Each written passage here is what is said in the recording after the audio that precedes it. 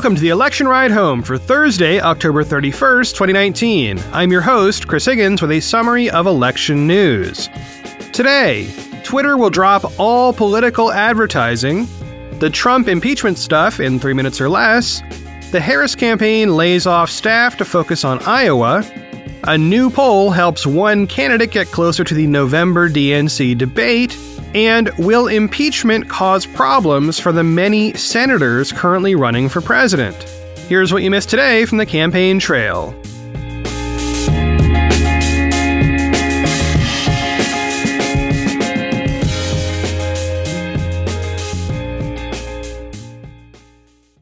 In a surprise move, Twitter announced that starting in late November, it will no longer run any political ads. In a long series of tweets, Twitter CEO Jack Dorsey explained his thinking.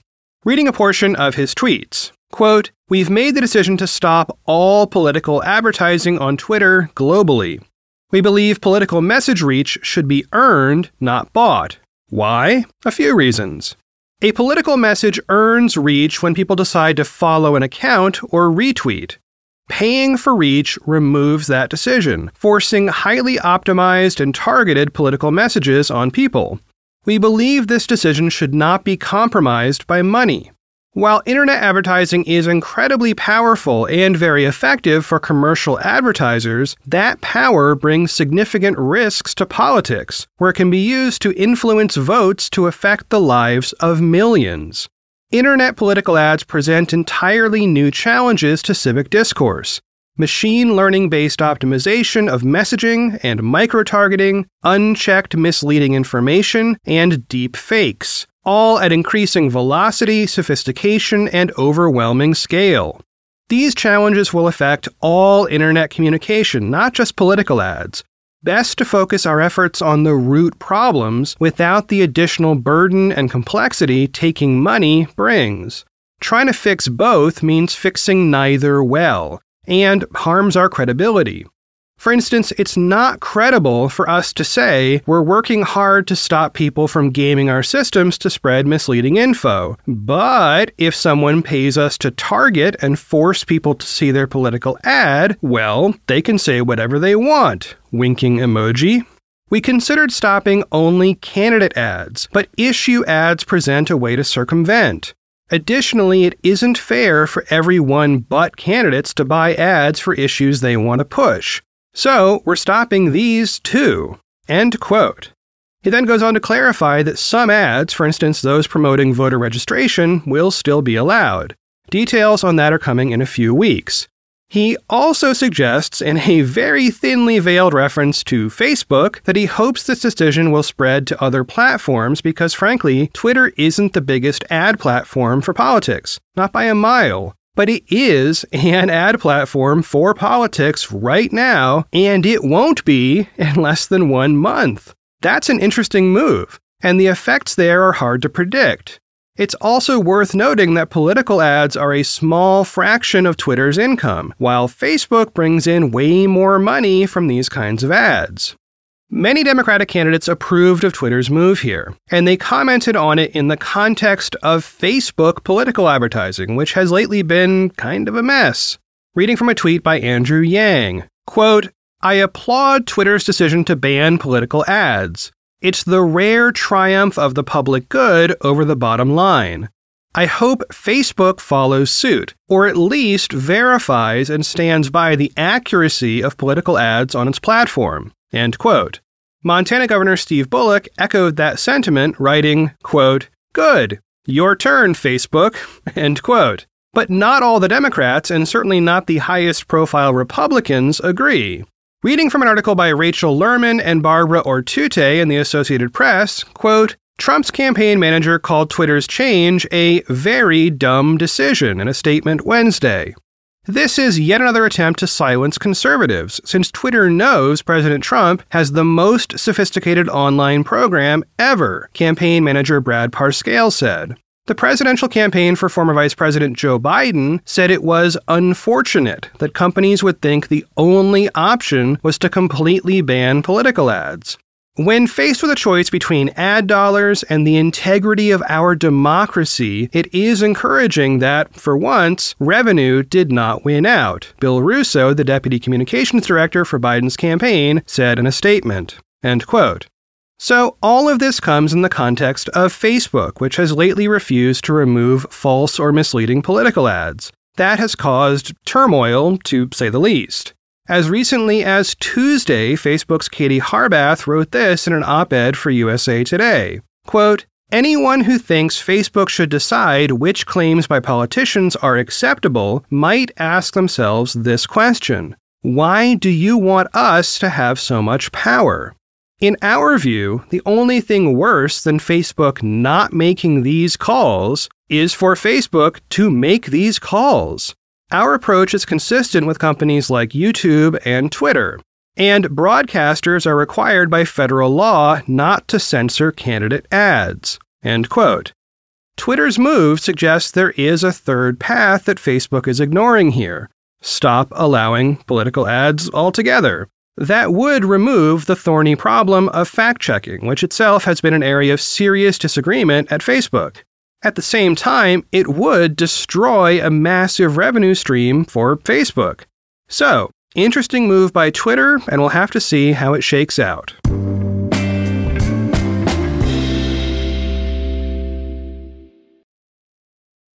Getting the smile and confidence you've been dreaming about, all from the comfort of your home, isn't a total mystery with Byte clear aligners.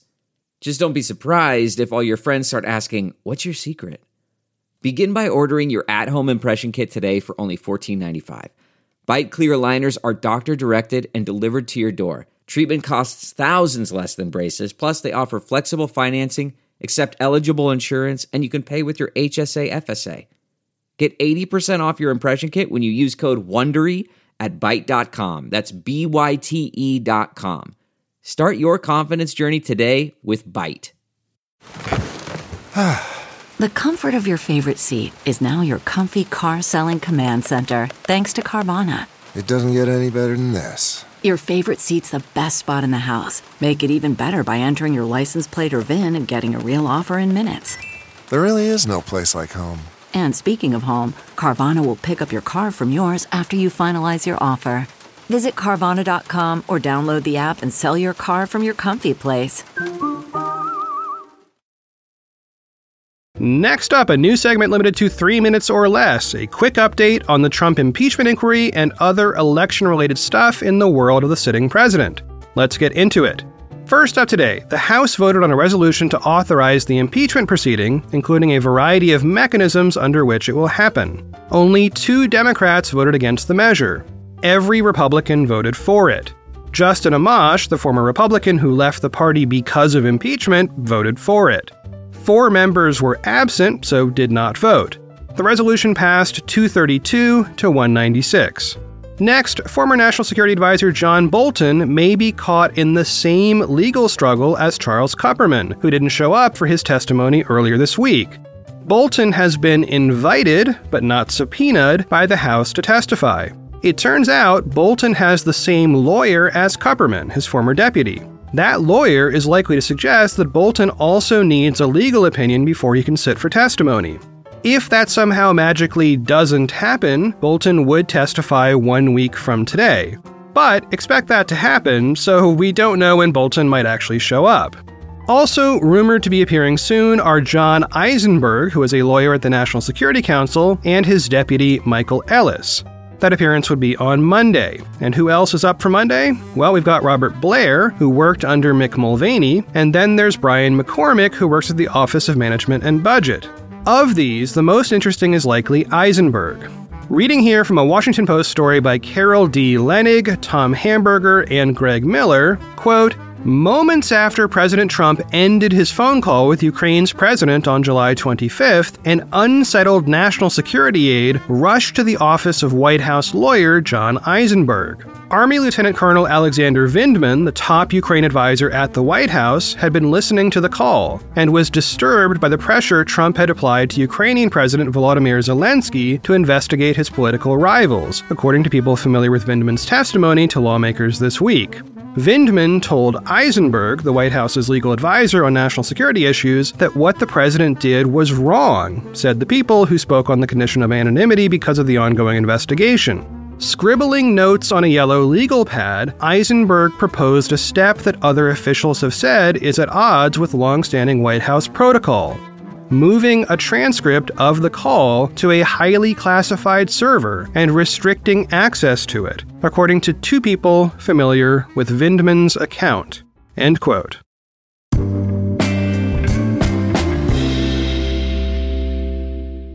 Senator Kamala Harris has made major changes to her campaign, including laying off some staffers. A story in Politico by Christopher Catalago and Scott Bland gets into the details. Here's a snippet from their intro. Quote, Harris is dramatically restructuring her campaign by redeploying staffers to Iowa and laying off dozens of aides at her Baltimore headquarters, according to campaign sources and a memo obtained Wednesday by Politico, as she struggles to resuscitate her beleaguered presidential bid. The move comes as Harris is hemorrhaging cash and in danger of lacking the resources to mount a competitive bid against better-funded rivals in Iowa. The overhaul will touch nearly every facet of Harris's operation, with layoffs or redeployments coming at headquarters as well as in New Hampshire, Nevada, and her home state of California, a Super Tuesday prize that her advisors once viewed as a big asset. End quote. Now, along with all that, various staffers are taking pay cuts in an overall effort to match up spending with fundraising. The article has tons of detail on the challenges Harris faces with fundraising, particularly online fundraising, in comparison to some others who have recently capitalized on their debate performances. You may also recall that Harris has been focused on Iowa for quite a while now. Back on September 19th, I reported from yet another Politico article which read, in part, quote, I am bleeping moving to Iowa, Harris joked to a colleague in Washington within earshot of a reporter. End quote. Meanwhile, there is some unrest among Harris's donor base. Reading from one particularly scathing part of yesterday's Politico article, quote, donors contacted by Politico said Harris's failure to take off is months in the making, but has coincided with her crash in polls, and it's been exacerbated by her recent spirals. That she was lapped by Buttigieg, a small city mayor from Indiana, and nearly overcome in the third quarter by entrepreneur Andrew Yang only makes it worse. She's from bleeping California. The idea that you don't have support of high-dollar donors doesn't make any sense, said a Democratic donor who maxed out to Harris's campaign, but is disappointed by her inability to build a large-scale fundraising operation. I blame her. End quote. And yikes, so we'll have to see how this all works out. Now, despite some lower polling numbers lately than she got earlier in the cycle, Harris has qualified for the November DNC debate and needs just one more poll for December.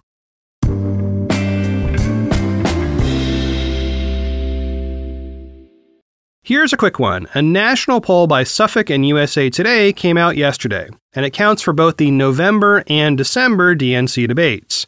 It had a 4% result for Representative Tulsi Gabbard, which gives her a third qualifying poll for November and a second for December. If she gets one more result in the next few weeks, she will be on the stage in November. Oh, and before I forget, the margin of error on the Democratic side is 4.9%. But regardless of the margin, the result counts for debate qualification. No other candidates got any new qualifying results from this poll. And, by the way, on the Republican side, the combination of Mark Sanford, Joe Walsh, and Bill Weld, all added up, got to 4% in the poll of Republican primary voters versus 85% for Trump. The margin of error on the Republican side is plus or minus 5.5%. In other words, the margin of error is greater than the overall support for all the non-Trump Republican candidates.